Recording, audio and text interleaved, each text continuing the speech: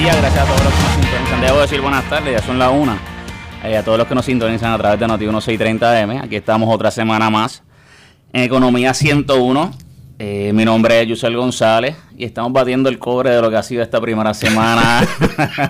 Bueno, la segunda semana del año.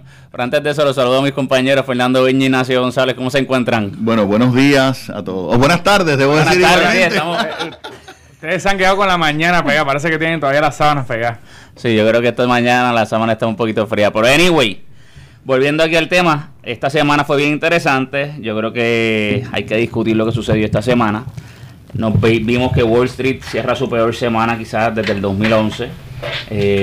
La tendencia del consumo, de hecho antes de entrar estábamos dialogando que el secretario de Hacienda, Juan Zaragoza, en unos reportes había dicho que la tendencia del consumo ha bajado prácticamente un 10%, y eso es preocupante en la situación económica donde nos encontramos.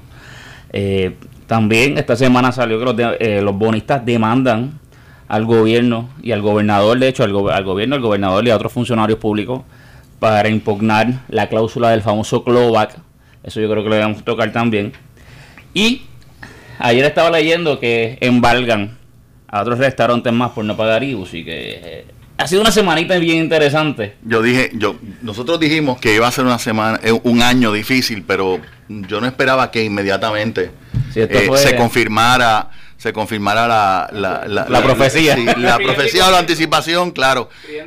Yo creo quizás que entre las noticias más interesantes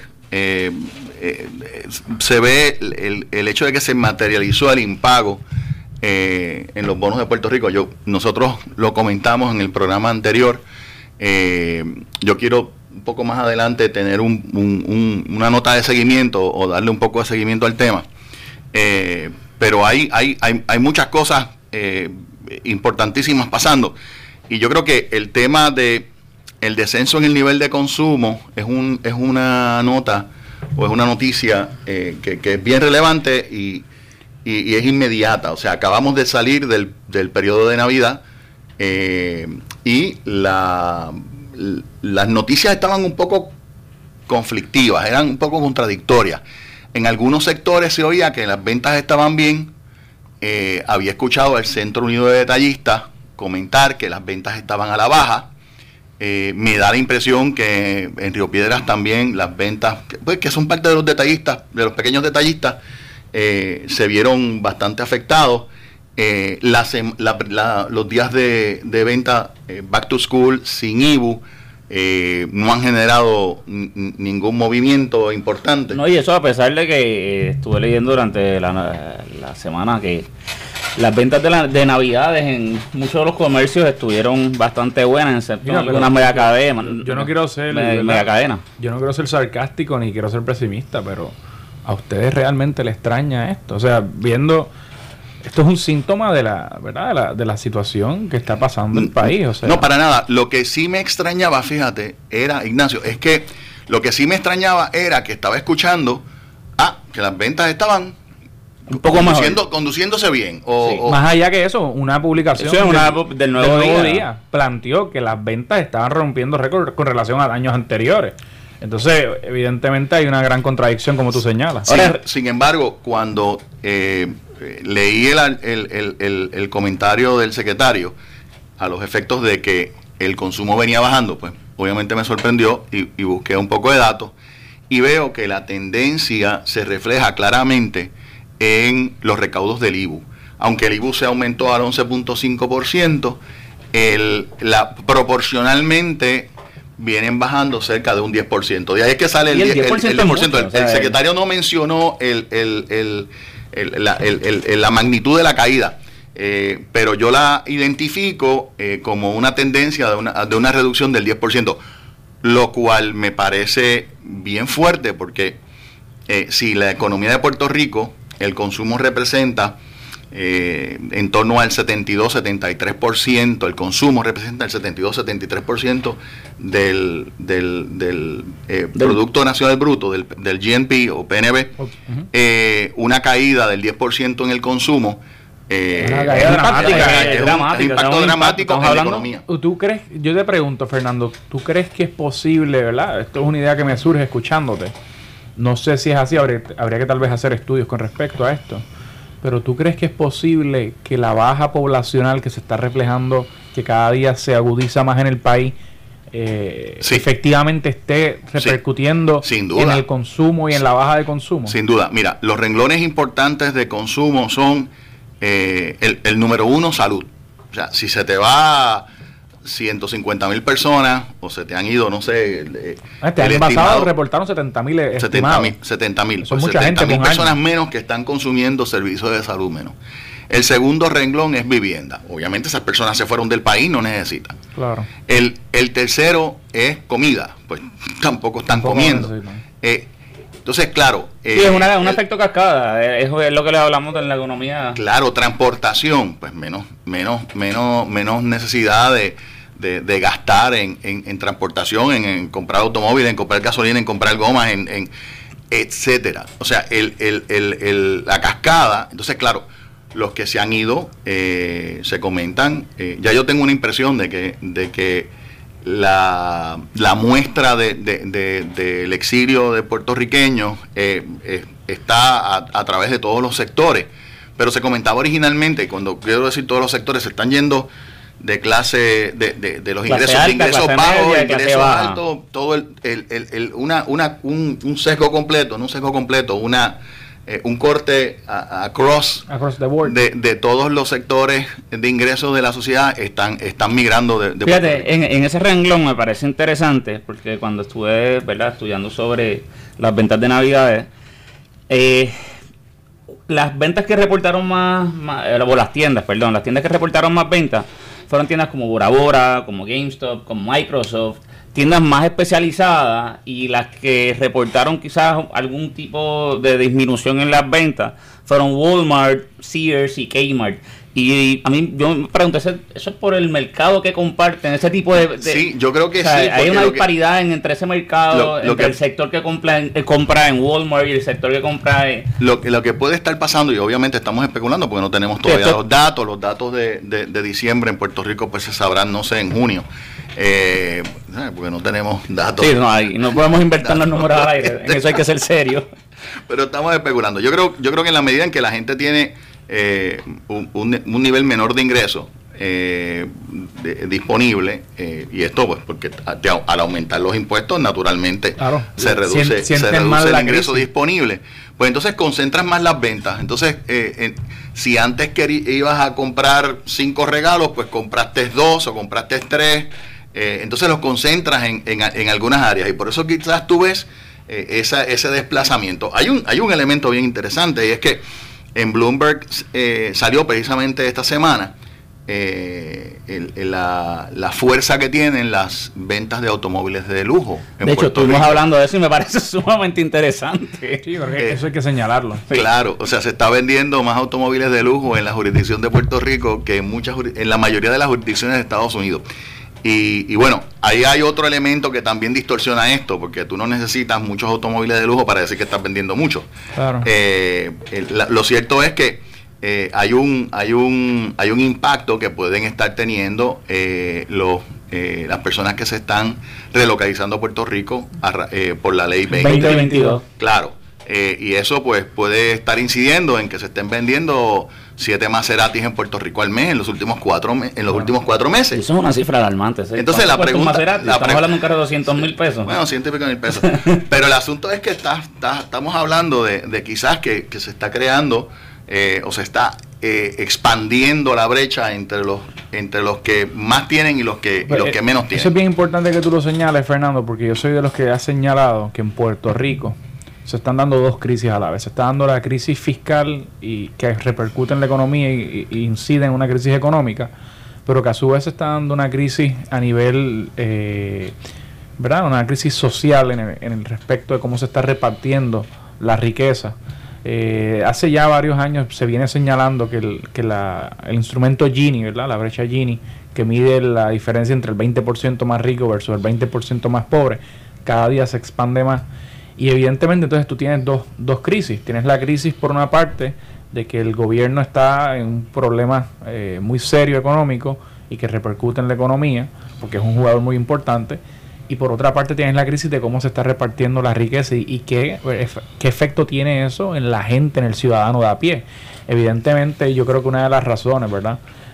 O uno de los indicadores que nos señala o nos prueba esto que yo estoy planteando es que tanta gente se esté yendo al año, porque la gente no se va de su país porque no quiera su país, la gente se va de su país porque busca oportunidades de vida. Y se van cientos de miles de puertorriqueños y llegan decenas. Claro. de los 2022. Entonces, claro, eso quizás hay un choque ahí. Oye, pero exacerba esa diferencia entre la clase más alta y las clases más bajas. Atando eso que dice Ignacio, creo que es preciso mencionar que en California estamos discutiendo que esta semana aumentaron el salario. ¿Cuánto fue? Bueno, 15 dólares de la hora. California anunció, como parte de las noticias de la semana, que se está moviendo un salario mínimo de $10 la hora, de $9 la hora. La ciudad de Nueva York anunció que se quiere mover a $15 la hora. Y bueno, y Puerto Rico quiere bajarlo. Puerto Rico quiere bajarlo, o sea que... Hablando de esa disparidad, pues yo no sé. Yo creo que yo sé lo que puede significar eso en términos de la fuerza trabajadora de Puerto Rico. Claro. O sea, tú bajas el salario mínimo federal en Puerto Rico y lejos de incentivar el trabajo, que es quizás la visión que tenía un poco el informe Kruger, ¿no? Que típicamente, viniendo de la perspectiva del Fondo Monetario Internacional, tienes una fuerza trabajadora en países soberanos que tiene muy poca movilidad. Sin embargo, en Puerto Rico la movilidad es absoluta, o sea, te montas en JetBlue y vámonos. Claro. Y yo pienso que una reducción en el salario mínimo federal en Puerto Rico pues va a provocar todavía más éxodo. Creo que ese estudio de Kruger se llamaba Moving Forward o Going Forward. Sí, Moving Forward, sí, es lo que iban a hacer. Bien interesante. Moving away. Y si van a ir. Así que esas son las situaciones que yo creo que abrieron el 2016 que nos tienen calientes. Oye, entonces, quizás moviéndonos a otro tema también, pues son muchos temas lo que hay que cubrir hoy. 5 Millas reporta o informa que el número de quiebras aumentó un 5% en diciembre después de haberse disparado un 23% en noviembre. Wow. O sea que... Entonces se radicaron 881 quiebras en diciembre, 5% más que el año anterior, que el mismo mes del año anterior. Y el 2015, sin embargo, pues terminó con 10.469 quiebras, 247 menos que el 2014. La pregunta es ¿por qué es menos? Pues no creo que es que la cosa esté mejorando, es que yo creo que hay menos empresas. Y yo creo que hay menos gente también. Bueno, también. Adicional a eso, yo le comentaba a Fernando fuera del aire, que personas, ¿verdad?, fuera de récord, han planteado, personas de la industria bancaria, que vamos a ver la tendencia futura, o en el futuro, de personas a nivel, ¿verdad?, a nivel personal, y soy redundante, proponiendo o presentando menos quiebras personales porque no tienen tan siquiera para acogerse al proceso de quiebra, y que vamos a ver entonces más quiebras comerciales en relación o en perspectiva comparando quiebras personales y quiebras comerciales. Y eso yo creo que refleja la precariedad de la situación o de la crisis que estamos viviendo.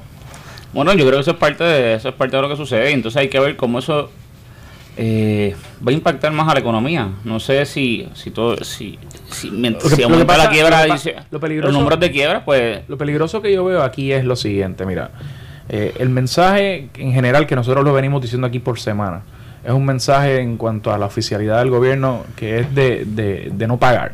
El mensaje es que no se proponen soluciones concretas que estimulen el desarrollo económico.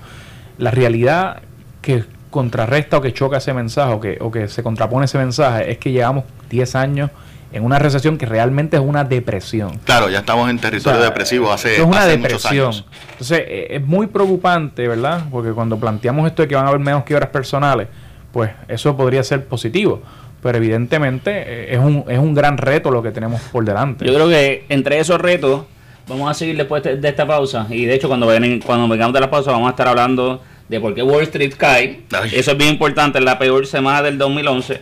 Y vamos a también vamos a hablar también de la demanda de los bonistas al gobierno. Así que no se nos vaya nadie, seguimos en Economía 101. Algo bueno siempre está pasando en los terrenos de Cabrera. Solo aquí ofrecemos oportunidades desde cero pronto. Precios desde $4,884 y financiamiento desde 3.95. Vehículos usados que están como nuevos con garantía extendida exclusiva de Cabrera. 12 marcas de autos nuevos a escoger y más de 1,000 unidades de carros usados. Aprovecha la liquidación de inventario 2015 o móntate en uno nuevo del 2016. Arranca ya Cabrera en Arecibo, San Juan y Manatí. ¿Lo quieres? Lo tenemos. 333-8080 o cabreraauto.com. En las Navidades del 2014, 46 personas se suicidaron en Puerto Rico. No queremos que esto vuelva a ocurrir. Si alguien que tú conoces está desanimado, oye voces, se aísla, llora con frecuencia o se enfogona por todo, podría estar pensando en suicidarse. Búscale ayuda inmediatamente. Alerta en Navidad. Llama a la línea Paz de AMSCA 1-800-981-0023. Comisión para la Prevención del Suicidio. Departamento de Salud. Si quieres un Hyundai con las mejores ofertas, te está esperando en Hyundai de Caparra. Te buscamos el interés más bajo en el mercado y si tienes aprobación de cooperativa, te la honramos. Te aseguramos que tendrás la mejor oferta al adquirir tu Hyundai y son unidades nuevecitas. Si tienes problemas de crédito, nosotros te ayudamos. Decisión de crédito inmediata. Más detalles en el 787-523-3400. Te esperamos en Hyundai de Caparra, en la número 2, casi frente a Casa Ferus. Tenlos a ambos. Nueva oferta 4x4 de AT&T y DirecTV. Ven por un smartphone y sal con televisión. Conecta 4 smartphones con 15 gigas para compartir hasta 4 televisores por solo $200 mensuales. Ahorras hasta $455 al año. Además, por cada celular que cambies a AT&T, recibes hasta $500. Cuando el mejor en entretenimiento se une a la mejor red en Puerto Rico, tienes más. Detalles en la prensa. Al fin llega a Puerto Rico el musical de la familia. PSB Productions presenta Mary Poppins. Ven a disfrutar de la magia y la diversión de esta maravillosa historia. Un hermoso regalo de Reyes que no te puedes perder. Del 8 al 17 de enero en el Centro de Bellas Artes de Santurce. Información y boletos. Bellas Artes 620-4444. Ticket Center 792-5000 o al 436-8773. Regala tus buenos deseos a los niños de CAP. Con tu aportación de $1 y tus mejores deseos de recuperación, contribuyes a su bienestar. Queremos brindarle a nuestros niños del Hospital Pediátrico en Centro Médico más servicios, mejores facilidades y equipo médico de primera. Juntos podemos contra el cáncer pediátrico. Envíales tus mejores deseos. Para establecimientos participantes, entra a la página de Facebook de Fundación CAP. Regala tus buenos deseos a los niños de CAP. Noti 1630 presenta Truquitos Caseros con Josette Pagán. Si padeces estreñimiento, hay varios alimentos que nos regala la madre naturaleza que te pueden ayudar. Mi abuelita decía que una ciruela o un buen vaso de jugo de ciruela una vez al día era el remedio santo para ir al baño todos los días. Y si eso no era suficiente, entonces nos daba una cucharada de aceite de oliva o de aceite mineral, la una o la otra. Y los remedios de la abuela y su dosis de masajitos llenos de amor incondicional en la panza no fallaban. Hola, soy Josette Pagán y estos son mis truquitos caseros en Noti 1630. Y recuerda que todo lo que necesitas para tu salud, belleza y hogar lo puedes encontrar en casa en truquitoscaseros.com y en noti1.com.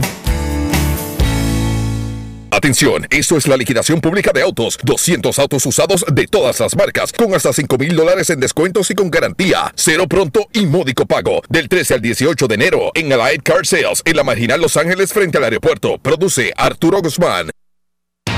Esto es Economía 101 y lo escuchas por Noti 1630. Muy buenas tardes, seguimos en Economía 101. Mi nombre es Yusel González, gracias a todos los que nos siguen por aquí por el Noti 1630M. Les recordamos a nuestro público que este programa es en vivo. Se pueden comunicar con nosotros al 787-758-7230. Vuelvo y lo repito, 787-758-7230.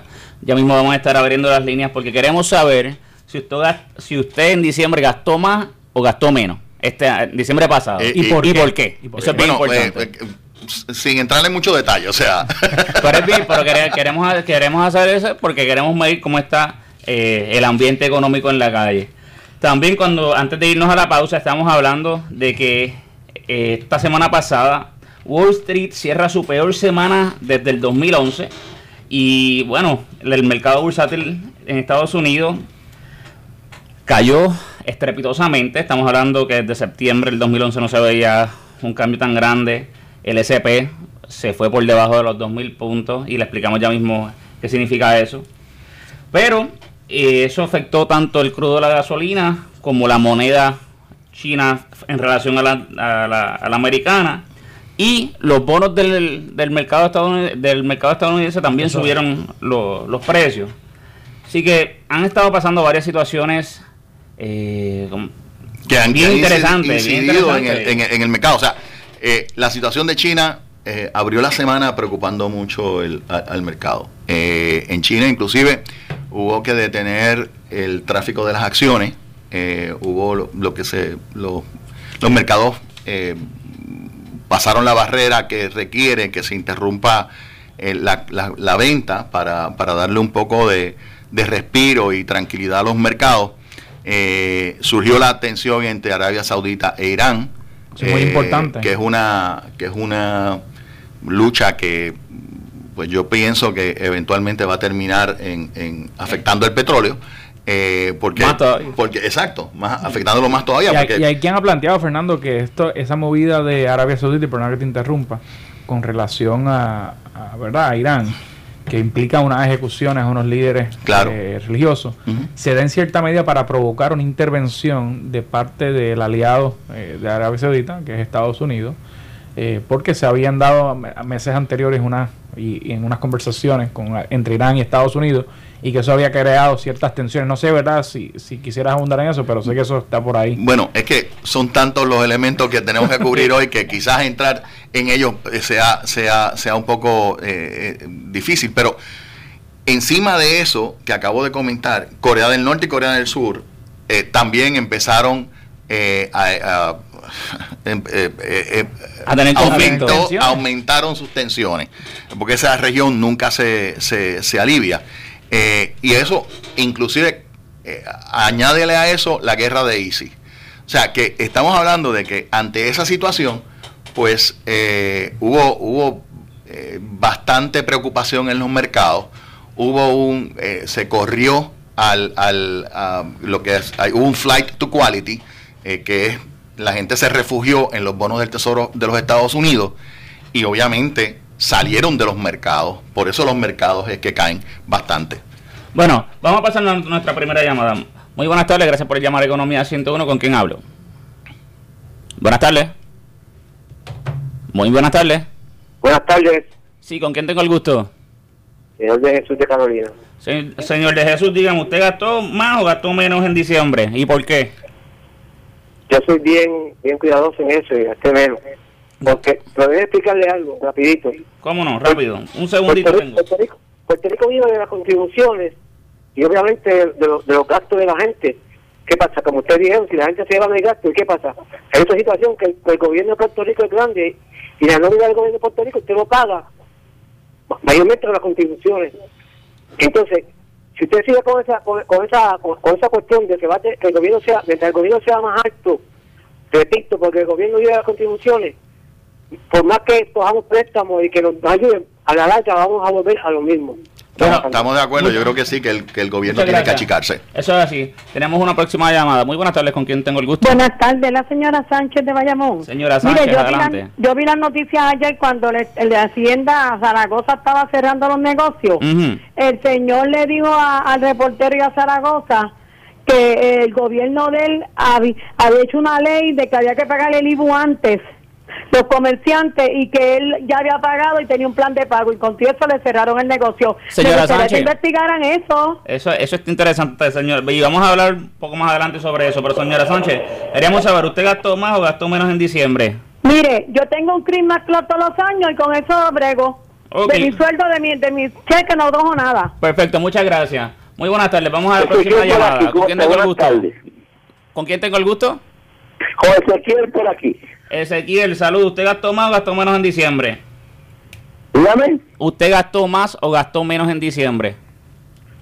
Lo que pasa es que yo llevo una economía completa. Yo llevo una economía, cuánto va a gastar, cuánto no va a gastar. Yo digo, si el gobierno había quitado desde que empezó 2 horas a todo Puerto Rico, Cataño, a Cabo Rojo, Vieques y Culebra, a todo el mundo 2 horas, no había tenido que quitar lancho, no había tenido que quitar lama, no había tenido que a los bonistas había pagado, no había hecho nada, con 2 horas que quitar. Pero le pregunto, inclusive, dígame. ¿Gastó más o gastó menos en diciembre? No, yo gasto casi igual porque yo no me exagero, yo tengo una cuestión, una contabilidad. Muchas gracias, que pase buen día. Muy buenas tardes, gracias por llamar a Economía 101. ¿Con quién tengo el gusto? Patricio Kiernan, de aquí de Arecibo, Puerto Rico. Era para hacer un comentario, si pueden discutirlo.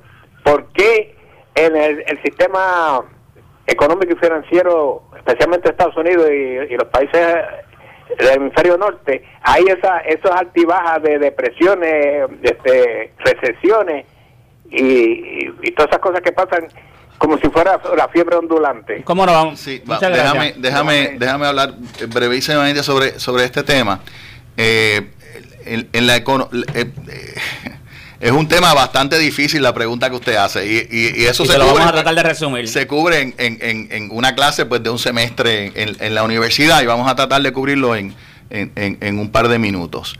La economía básicamente lo que busca es la colocación de los recursos, donde se invierten los dineros que están disponibles en un país, que es la definición básica de una economía. Un país produce un ingreso y ese ingreso se tiene que redistribuir y hacer una distribución en distintas áreas. Se invierte en infraestructuras, se invierte en consumo, distintas áreas. Llega a ciertos momentos en que los mercados, que son los que están demandando bienes y servicios, les pasa una de dos cosas: o se sobrecalientan porque hay mucho ingreso y la gente está ávida por comprar más, los precios suben, hay inflación. Cuando hay inflación, típicamente esa inflación se tiene que moderar porque la inflación es como es cuando el dinero pierde valor. Exacto, es un evento en que el dinero pierde su valor. Y para estar más claros en eso, $1 hoy, pues fácilmente en 10 años pues posiblemente valga 95 centavos. Pero, 90 centavos. Bueno, no tanto, pero el asunto se va devaluando. El asunto es que si la economía se sobrecalienta, llega un punto donde hay que aplacarla. Así que usted ve una reducción. Entonces, cuando viene la reducción, que es lo que estamos viviendo en Puerto Rico, por ejemplo, en los últimos 10 años, se tienen que dar unas medidas para incentivar la producción, para motivar el consumo y que la economía vuelva a subir. La verdad es que sé que no he contestado la pregunta bien, pero es una pregunta bastante difícil, pero prácticamente para el público en general hay ciclos económicos, y los ciclos económicos, que yo creo que es lo que estaba tratando de explicar el Fernando, van a haber unos momentos en que van a subir y otros momentos en que van a bajar. Típicamente un ciclo económico normal dura 8 años, de 8 a 10 años. Cuando hay unas depresiones más grandes y más severas, pues dura un poco más. 5, sí. Sí, prácticamente. Vamos a nuestra próxima llamada. Muy buenas tardes, ¿con quién tenemos el gusto? Sí, buenas tardes, mi nombre es René de Bayamón. René, saludos. Le queríamos preguntar. De verdad, perdón. Dígame, adelante. De verdad que estaba muy interesante su programa, y le felicito primeramente. Mira, muchas gracias. Yo entiendo que actualmente este gobierno, como los que vengan, van a tener que hacer distinto lo que están haciendo en este sentido. Mira, los impuestos, en vez de subirlos, los deben bajar al mínimo, para que así las personas tengan más poder de adquisición. A las personas tener adquisición pasa lo que usted dice, que al ver más demanda, pues entonces los impuestos ser más bajitos, van a subir los impuestos. No, o sea, van a subir, pero va a subir el consumo y sí. Pues, para subir el consumo, pero a su vez el impuesto va a subir, pero no reflejándose en que el impuesto va a estar alto, sino al estar bajito, al haber más consumo, pues entonces va a haber más entrada de impuestos. Pero si tú subes el impuesto, las personas se reprimen en el aspecto de adquirir cosas, y aunque el impuesto esté por las nubes, da la percepción de que el gobierno es malo porque subió los impuestos, y entonces no van a tener esas ganancias y no ver ese movimiento. Caballero, muchas gracias por la llamada. Disculpe que déjeme terminarlo un momento y... Tengo aquí, dígame rapidito, un segundo, Sí, mire, ¿le puedo dar un segundo? Sí, gracias, porque para que la idea central de su programa sea perfecta, ¿verdad? Porque la idea central es escuchar Adelante. a los clientes, ¿verdad? ¿Cómo no? Pues mire, yo, por ejemplo, hablé una vez con un economista y él me dijo, mira, lo que pasa es que tú no eres economista, de esto sé yo, porque yo le estaba hablando de que en ese momento yo quería invertir en el petróleo. Y él me decía que yo estaba totalmente equivocado. Él se llama Escudero de Penweber. Y lo tiro al medio porque él me porfiaba a mí que lo que yo decía... Caballero, muchas gracias por su llamada. Permíteme un segundo. Perdone que interrumpamos la llamada, pero es que queremos tratar de mantener el programa enfocado. Creo que es importante aclarar el tema al que usted se refiere. Hay una ley probada que se llama la curva de Laffer, el Laffer Curve, que especifica que en la medida en que aumentan las contribuciones, los impuestos en las economías, pues número uno, los contribuyentes buscan la forma de reducir sus contribuciones, entiéndase de alguna manera evadir o reducir su carga contributiva, y por lo tanto cuando suben las tasas contributivas a unos niveles altos, empieza a rendir menos cada impuesto. Entonces, por eso, a pesar de que se aumentan las tasas más altas, suben las tasas de contributivas más y más, se recibe incrementalmente menos ingreso. Y ese es el Laffer Curve al que se refería el caballero. Por definición, cuando hablamos, por ejemplo, de los impuestos, dentro de lo que pude coger del comentario del caballero, cuando imponen impuestos, y no soy redundante, ¿verdad? Porque son impuestos porque se imponen. Básicamente se promueve una política de restricción, una política de contracción económica, porque tiene el efecto de reducir el ingreso real disponible de la persona, que a su vez va a implicar una reducción en el consumo, para abordar a lo que el caballero decía. Bueno, muy buenas tardes, gracias por llamar a Economía 101, ¿con quién tengo el gusto? Sí, bueno. Bueno, te habla Juan Penata de Dos Santos. Sí, Juan, ¿usted gastó más o gastó menos en diciembre? ¿Y por qué? Bueno, yo gasté menos porque en medio del ingreso que tuve, y yo diría que todos los empleados del gobierno que le fallaron ahí en el bono, pues todo el mundo mire. Y yo otra cosa, eso tiene que ver primeramente la cuestión política, porque cuando las colonias colapsan, como ha colapsado el sistema colonial aquí en Puerto Rico, eso ha pasado en todas las colonias del mundo. Usted puede ver la historia que todas pasan por eso, y así lo que le está pasando aquí a los puertorriqueños.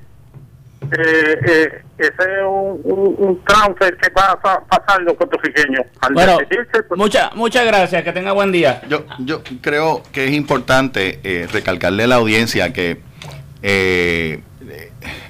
en Puerto Rico tenemos una crisis económica, tenemos una serie de dificultades económicas que obviamente exacerban las discusiones de estatus político, pero personalmente yo apoyo la idea, o soy de la idea, que los estatus políticos como tales no tienen una superioridad absoluta. Depende de la gestión, de las iniciativas que en cada uno de los estatus políticos se implementen. O sea, hay estados de la Unión Federada que tienen, de hecho, se da constantemente estados de la Unión Federada que están creciendo, que van muy bien, y hay otros estados que por otras condiciones o condiciones de su administración o condiciones naturales de su economía están decaídas. Eso pasa, eso pasa. Así que lo que sí es importante es que, bueno, sea cual sea la determinación de Puerto Rico, del pueblo de Puerto Rico, lo importante es exigir a los administradores del gobierno de Puerto Rico que sean responsables, y que no solamente promuevan el desarrollo económico, el crecimiento económico, sino que también se encarguen de asumir las responsabilidades que les competen. Eso así, oye, otro de los temas que quería tocar era que llegamos al impago. Finalmente pasó. Sí. ¿Y ahora qué viene? Bueno, como comentamos en el programa pasado, Puerto Rico incumplió en la deuda de la Corporación de Financiamiento Público, PFC en inglés, PFC, y la Autoridad de Financiamiento de la Infraestructura, AFI. PFC, quiero darle un poquito de trasfondo a la audiencia. PFC, la Corporación de Financiamiento Público, se usó para emitir bonos principalmente durante la administración de la señora Calderón y la presidencia de don Juan Agosto Alicea. Básicamente del 2001 al 2004 se emitieron 3.800 millones, de los cuales 1.546 se vendieron a los puertorriqueños y 2.300 millones a Estados Unidos. Aquí vemos que no son los llamados buitres los que se afectan, sino que también muchos puertorriqueños, como dicen en la calle, pues cogieron un palo. Sí, claro. Estamos hablando de 1.4 millones de dólares que no se pagaron al PFC. Estamos hablando de que hay 1.500 millones de bonos que están en las manos o estaban en las manos de puertorriqueños, porque no sabemos, pero cuando originalmente se vendieron al mercado local. Entonces, la mitad del dinero que se tomó en préstamo fue para refinanciar deudas de corporaciones y agencias para las que el Banco de Fomento no había recibido fuentes de repago. Efectivamente, eso era déficit. Es la mal llamada deuda extraconstitucional, que no era extraconstitucional nada, o sea, simplemente que era deuda subordinada. Pero anyway, que se originaron durante el periodo del gobernador Rosselló. La otra mitad se usó para refinanciar déficit de la administración Calderón. PFC no genera ingresos, recibe apropiaciones bajo el presupuesto, y entonces, claro, cuando se refinancia la deuda, pues la legislatura lo que hacía era que ahorraba la partida presupuestaria. Fernando, PFC, y corrígeme si estoy equivocado, es una subsidiaria de es una subsidiaria del Banco de Fomento, sí, pero es lo que se conoce como un conducto, una entidad conducto.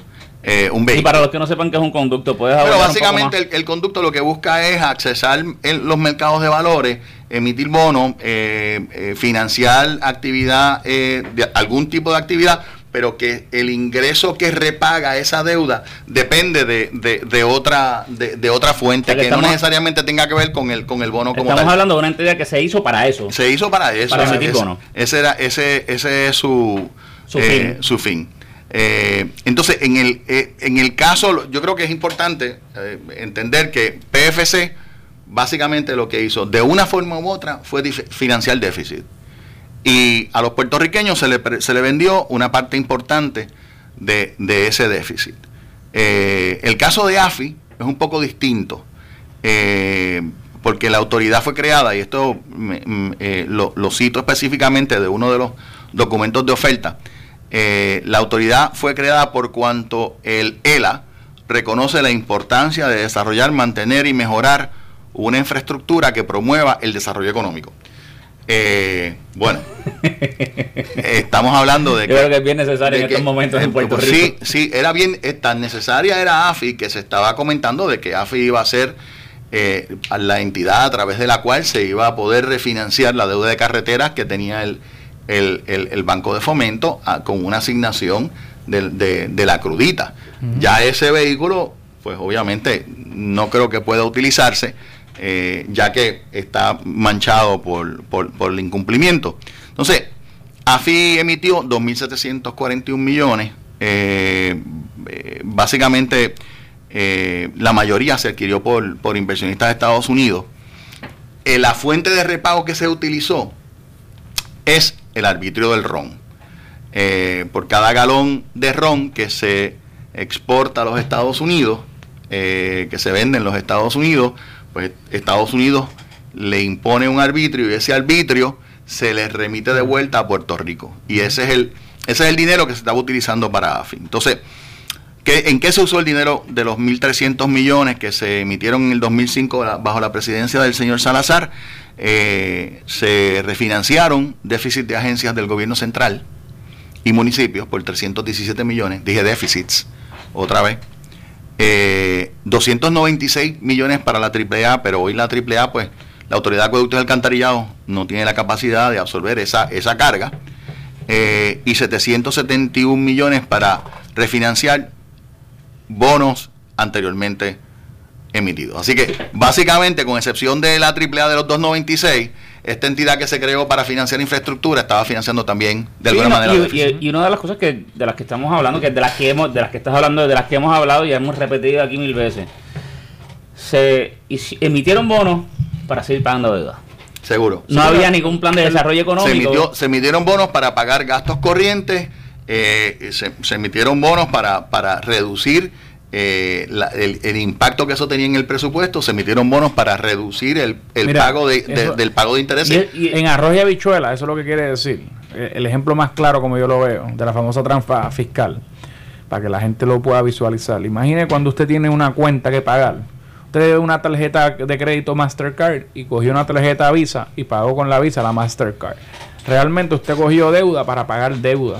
Entonces, lo precario de ese tipo de ejercicio es que la deuda pública, si la utilizas como una herramienta para promover el desarrollo económico, pues es positivo, pero si lo utilizas para seguir pagando deuda, pues... Yo creo que una de las analogías que a mí me gusta, de hecho, que tú mucho usas, Ignacio, para que la gente entienda, es que Puerto Rico desde hace mucho tiempo es como este doctor que comenzó su carrera brillantemente y tuvo una carrera brillante por 10 años, hizo mucho dinero y tuvo progreso, y ese progreso es el que vemos en la década de los 60 y los 70, pero en un momento decide retirarse y endeudarse hasta más no poder, y cuando se endeuda hasta más no poder, pues simplemente dice, pues yo no voy a trabajar más. Sí, yo y ahora que pague otro. Déjame seguir un momentito, terminar el cuadro para que la gente, para que la audiencia tenga claramente cómo es que surge esta deuda de AFI. En septiembre del 2006, otra vez, sale AFI al mercado con 469 millones para financiar las facilidades de los Juegos Centroamericanos. Recuerdo que en aquel momento se levantó bandera de que Puerto Rico no tenía los fondos para financiar los Juegos, para auspiciar los Juegos. Pero la pregunta hoy es, ¿dónde están esas facilidades? ¿Se rentabilizaron esas facilidades? ¿Se les sacó beneficio? Porque hoy tenemos el peso de los 469 millones de dólares que financiaron unos Juegos Centroamericanos de verano. Y se acabó. Y de paso, esa actividad, el impacto que pudo haber tenido esa actividad fue quizás 2 semanas, los Juegos. Y estamos pagando los 469, pero no tenemos el dinero para pagar. En otros países lo que se hace es que, por ejemplo, ese tipo de facilidades, por lo menos en el área de los edificios y todas esas cosas, pues se utilizan o se convierten en apartamentos. O sea, buscan la manera de que tenga algún tipo de... Sí, una planificación a largo plazo. Eso tiene un costo, como tú muy bien señalas, que estamos hablando de 400 y pico millones de pesos. Claro, y entonces en diciembre del 2011, que fue la última vez que sale AFI al mercado, sale para refinanciar una deuda que tenía la Autoridad de los Puertos con el Banco de Fomento, le da capital de trabajo a la Autoridad de los Puertos, refinancia deuda que tenía la Autoridad de los Puertos con bancos comerciales y paga una serie de penalidades en la terminación de acuerdos de intercambio de tasas de interés. Efectivamente, otro refinanciamiento. Entonces, vemos como que el tema es más o menos similar. O sea, estas dos entidades lo que hicieron fue refinanciar el déficit y, bueno, vendieron esos déficits al mercado.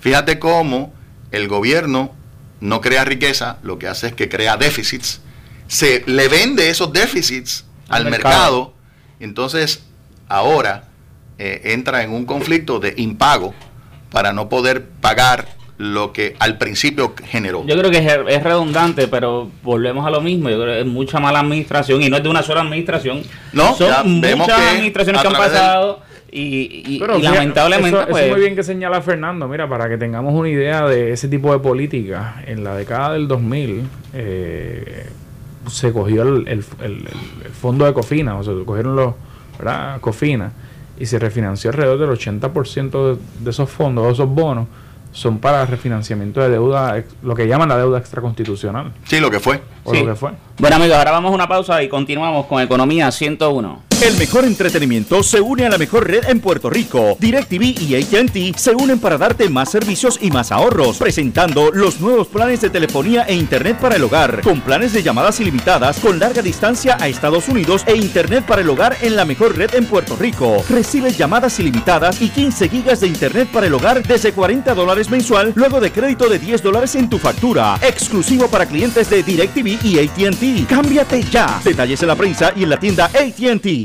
Algo bueno siempre está pasando en los terrenos de Cabrera. Solo aquí ofrecemos oportunidades desde cero pronto. Precios desde $4,884 y financiamiento desde 3.95. Vehículos usados que están como nuevos con garantía extendida exclusiva de Cabrera. 12 marcas de autos nuevos a escoger y más de 1,000 unidades de carros usados. Aprovecha la liquidación de inventario 2015 o móntate en uno nuevo del 2016. Arranca ya Cabrera en Arecibo, San Juan y Manatí. ¿Lo quieres? Lo tenemos. 333-8080 o cabrerauto.com. Yo quiero que este sea el mundo que conteste, del este hasta oeste. Nuevo Claro sin fronteras. Habla, navega y textea sin costos de roaming y larga distancia en Canadá, Estados Unidos, México, República Dominicana y Puerto Rico. Borra fronteras y ahorra. Cámbiate a Claro hoy. Detalles en la prensa. Disfruta de la vida con tu Toyota nuevo, pero que sea de Furiel, porque Furiel te trata bien. Garantía y servicio de primera tiene él. El mejor trato y negocio, sin duda tiene Furiel.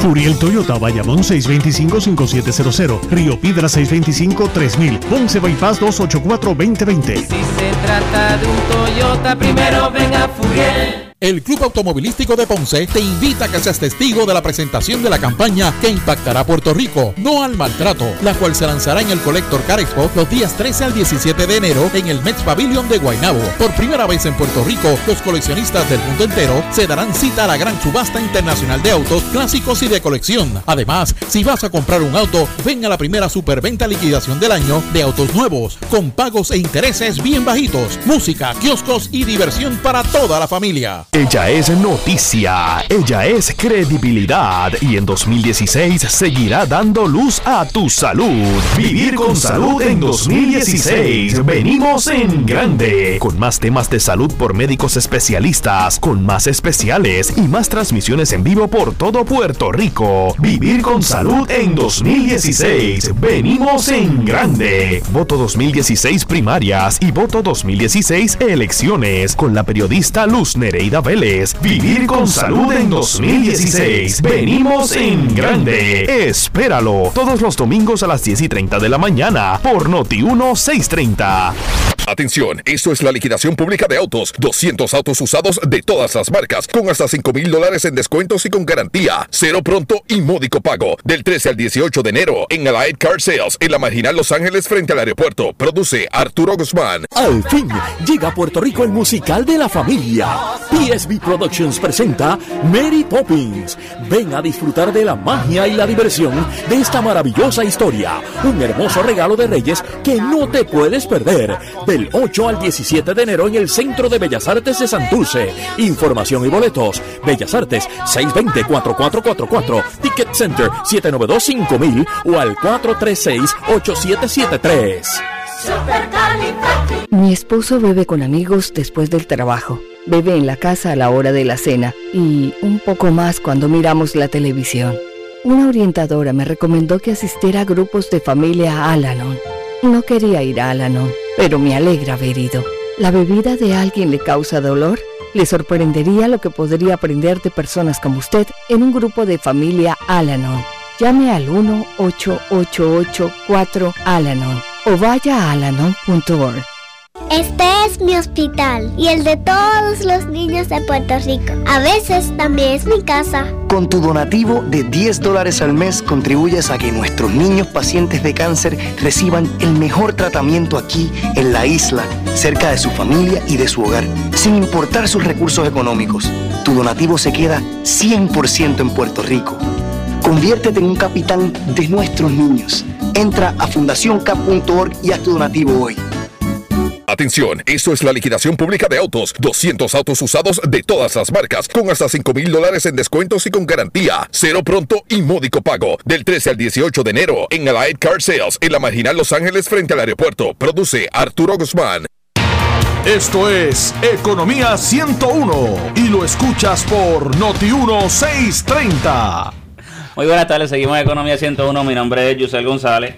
Estábamos hablando antes de que nos fuéramos del primer impago, bueno, del primero no, del segundo impago. Del primer impago del 2016, exactamente. Pero espérense, a ver si estoy entendiendo bien. ¿Ustedes están vaticinando más impagos?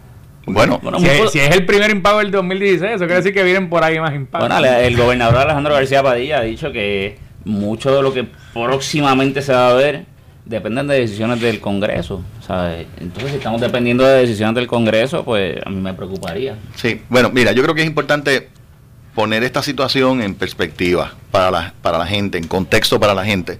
El gobierno de Puerto Rico fue el que ofreció los bonos a la venta.